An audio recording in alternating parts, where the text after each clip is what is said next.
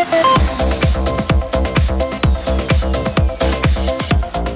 guys, The Extra today includes full interviews from two of the experts that are going to be speaking at TechShare Pro this week.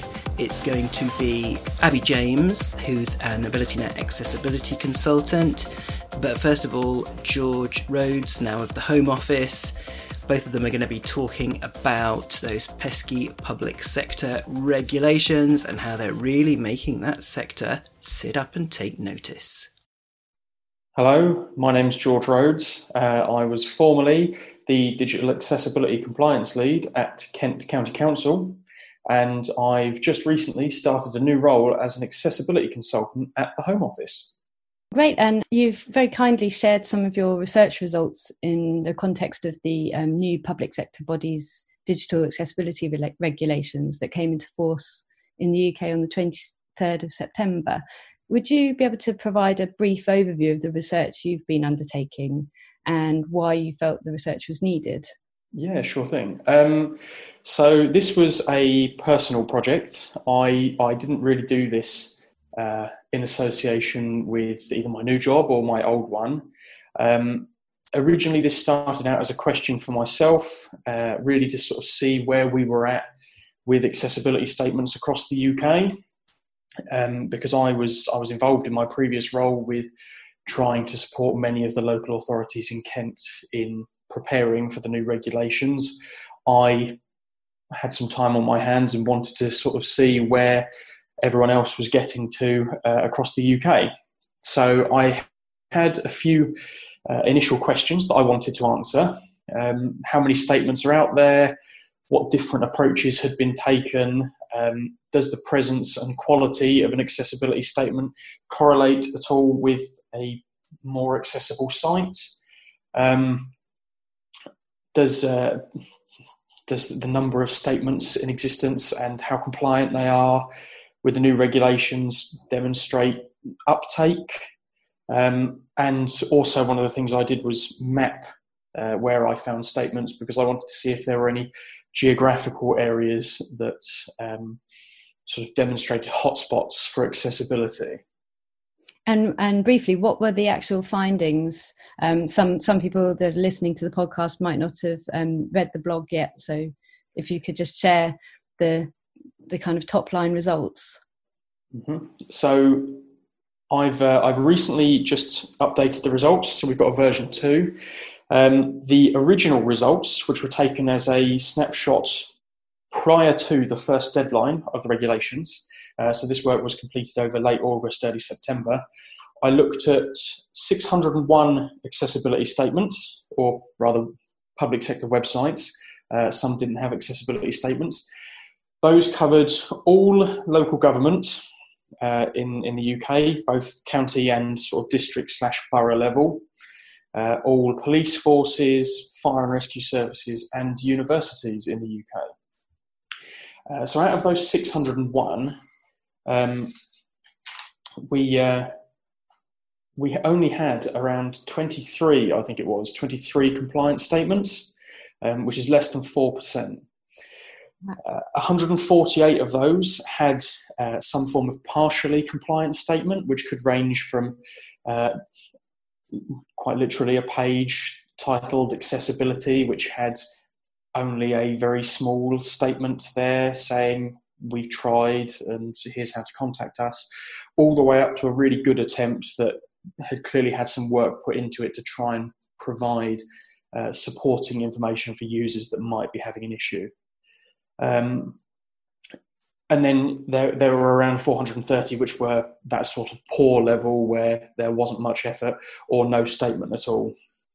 So that was about 72% of all of the ones that we looked at that really were not up to scratch or useful to most users, we felt. For the version 2, which I completed yesterday, as of recording this podcast, I've now looked at 1,441 public sector websites, which comprise, again, all of the local government, ones that I had already looked at, all of the police forces, fire and rescue service, universities, but now also include all colleges, so further education, and also all NHS organisations that I could find, which brought that total up by another 800 or so. And we've had some quite interesting results out of those, actually.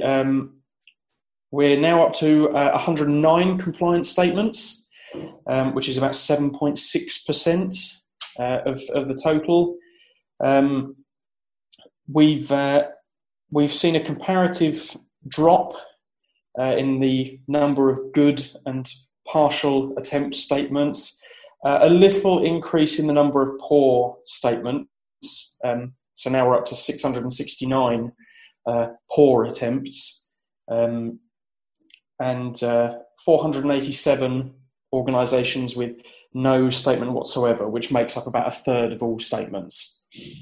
So some work to be done. Yes, quite. But we have seen some really good things come out of this as well. Since the first deadline has occurred, local government particularly has jumped from 16 to 44 compliance statements, so people are starting to get the message. Police is a particularly good example where police forces are now moving to a national standard template for police forces. They have a prepared accessibility statement. So they've moved from no compliant police forces prior to the deadline to 15 within a couple of weeks afterwards. So that's really good to see. So they're up to 15 out of 48 police forces I looked at. So they've made a really massive jump. Great. And within the blog, the original research, you mentioned some of the accessibility fails, and also you also noted that there were some poor results that you had found in your second set of results. Would you like to share any of those? Yeah, so I remember in the blog that we've already published, we shared a couple of my sort of favourite love to hate kind of examples. There are a couple that are really short and sweet, which in effect say, we've built the website to be accessible. If there's any other problem, it's with you and your browser. Those ones are all too common.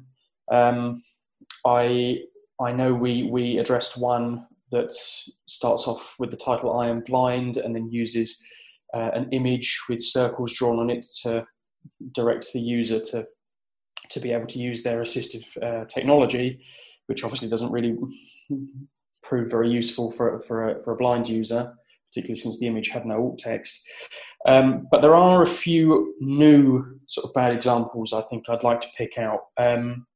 I've seen ones that have very large images of text in a number of different languages, which was their contact info in about 15 different languages, as one vast image of poor quality and no alt text.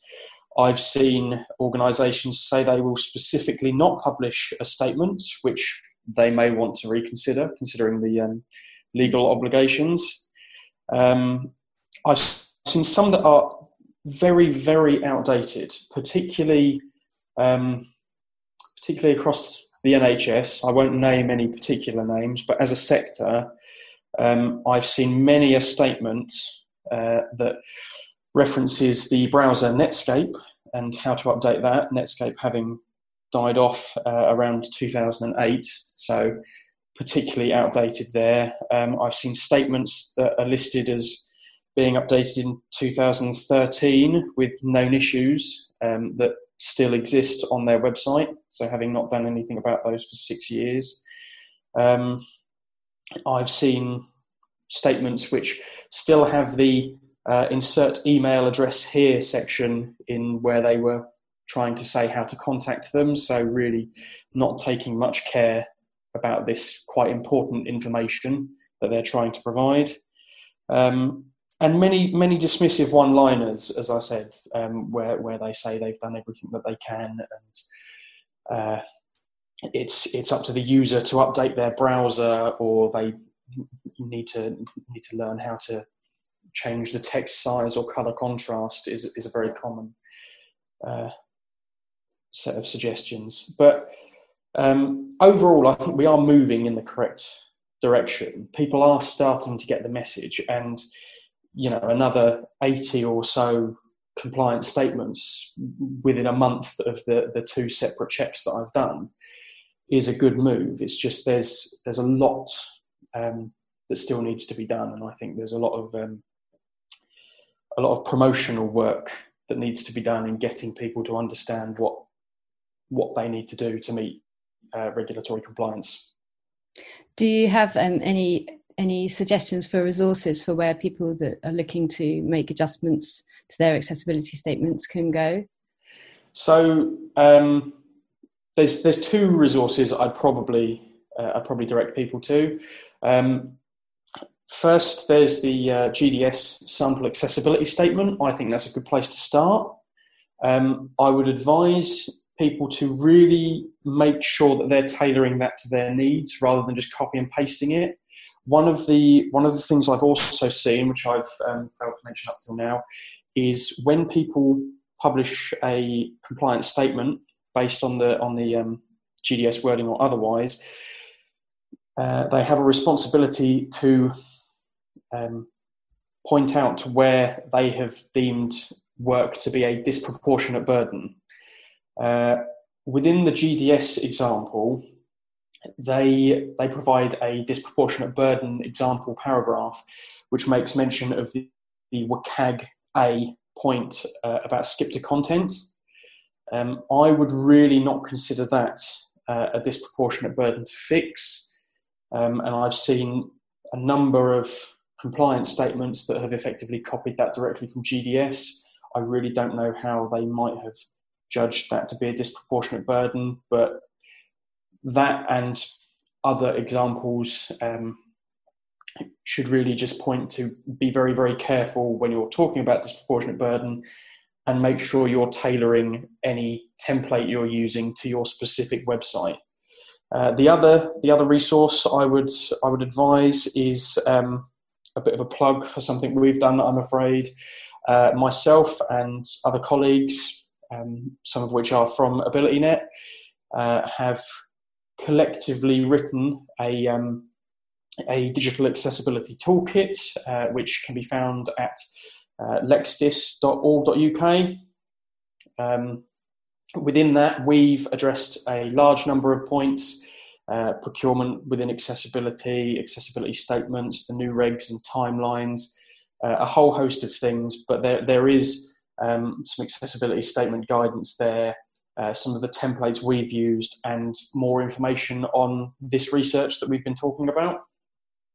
Fantastic. Those sound like really useful resources for anybody looking into this. And of course, we've got information on the AbilityNet website as well. You will soon be speaking at a TechShare Pro conference on higher education and public sector accessibility with our esteemed colleague Abby James, who is an experienced higher education accessibility expert, among other things, and also Paul Smith, who's head of digital accessibility at Barclays, and Alistair McNaught, formerly of JISC. Do you have any suggestions of the types of topics that you'll be covering as part of your panel? I know there's a number of questions that are continuing to circulate, and myself, Abby and Alistair certainly have discussed these in the past. I'm sure on the day a number of things that will come up will be discussions around substantial revision of websites and how that affects timelines to meet the regulations, particularly for virtual learning environments. Disproportionate burden, again, I'm sure is another one that will come up. One that I'd like to see come up more would be the discussion about how the new accessibility regulations are intermingling with existing copyright law. That's one that's sort of mulling about at the moment, particularly when we're discussing things such as ebook libraries and other subscription to content services. I know higher education is particularly talking about that. Another one, final one, would probably be about prioritising sites, particularly for large organisations that have massive web estates, how they're going about prioritising what to address first and what metrics they're using to try and inform that. That's another topic I'd like to see discussed. Thanks very much, George, for your time. We'll look forward to seeing the panel at TechShare Pro at the end of November. Thank you. So I am here with Abby of AbilityNet, but she's so much more than that. Abby, do you want to introduce yourself? Thank you, Robin.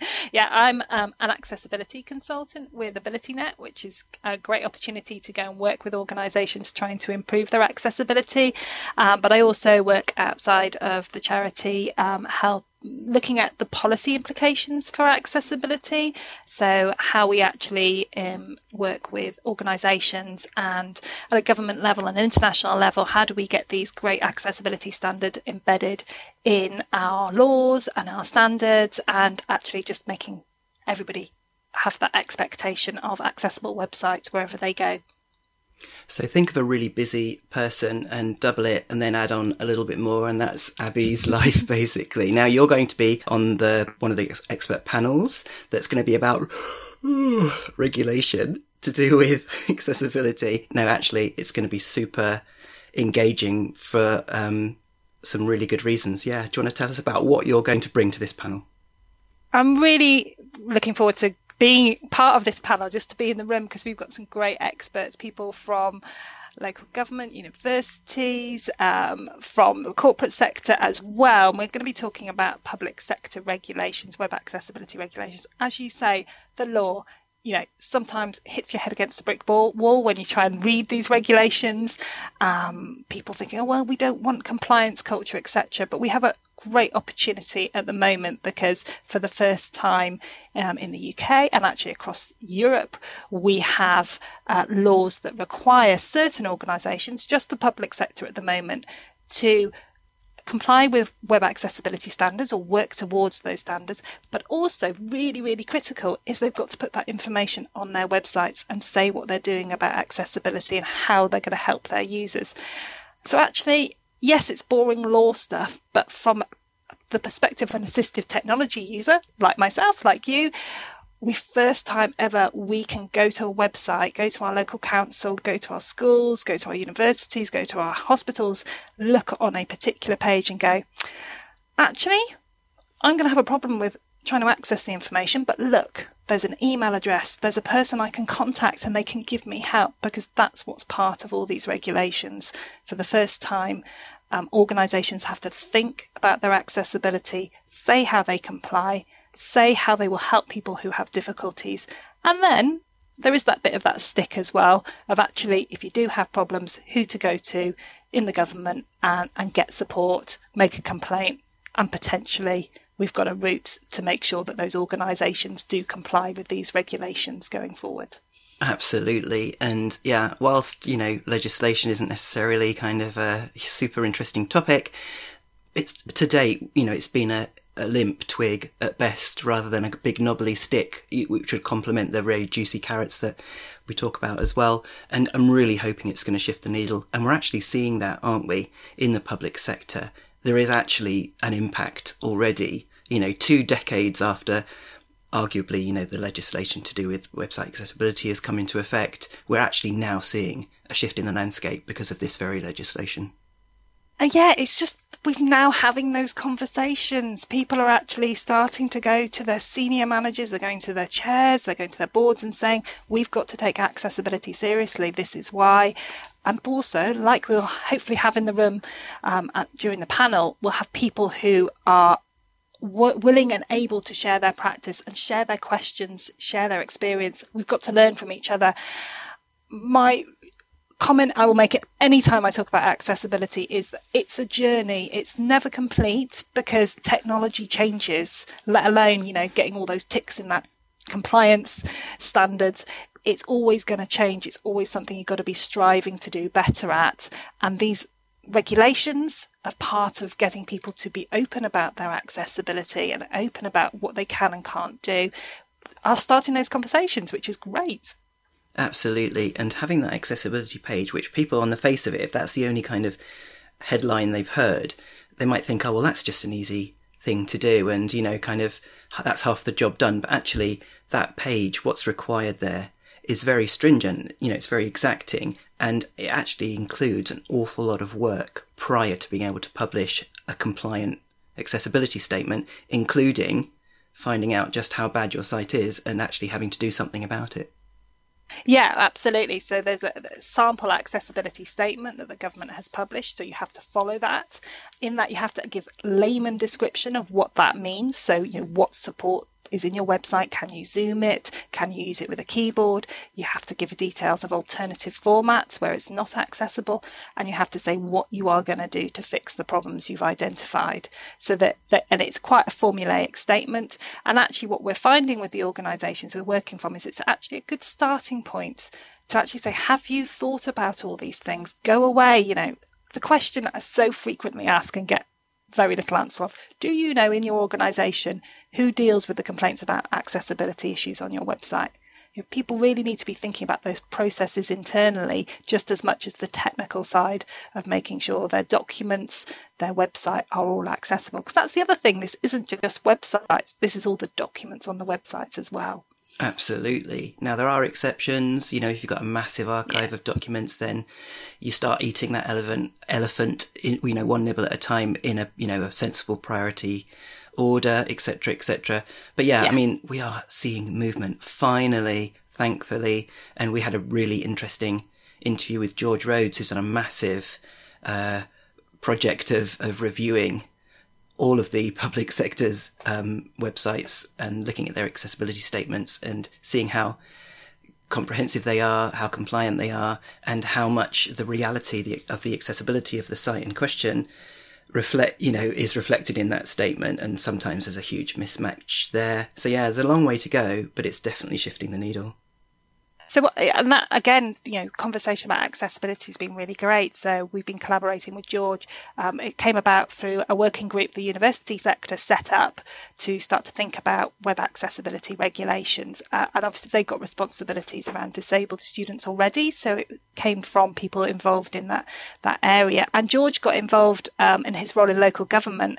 And actually now, as a starting with the university sector as a core, but we support anybody who'll come and talk to us about the regulations. We're creating resources and sharing best practice, and his research is brilliant. But we need to engage other sectors. This is schools. They have a partial exemption, but they need to be meeting these regulations as well.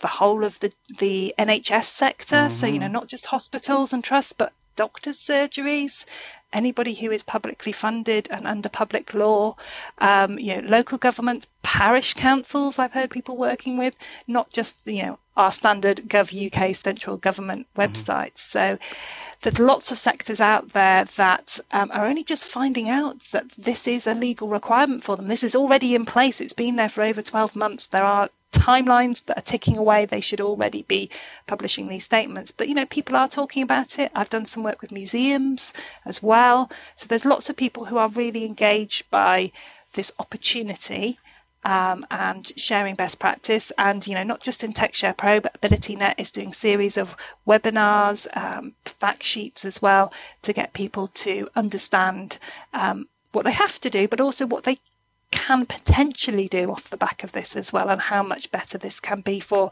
ultimately the people coming to them, using their services, accessing their digital resources, because society is now so digital. We are all reliant on accessing online resources, online documents, just to be part of society. Brilliant. And thank goodness that the B word, Brexit, didn't put paid to the UK government bringing this EU legislation into UK law. Yes. Because we're seeing some improvement, which is brilliant. Yeah, absolutely. I mean, the B word does come up, but this is UK law. It's on our statute books. Yep. It's not going away. But our EU compatriots are also doing this, so it's a great opportunity to learn from them and collaborate from them, and that will be part of TechShare Pro. I'm really looking forward to that as well. It's actually on an international scale, learning from other people as well. Brilliant. Looking forward to the event and to hearing you speak along with everybody else. Thank you, Abby. Thanks, Robin.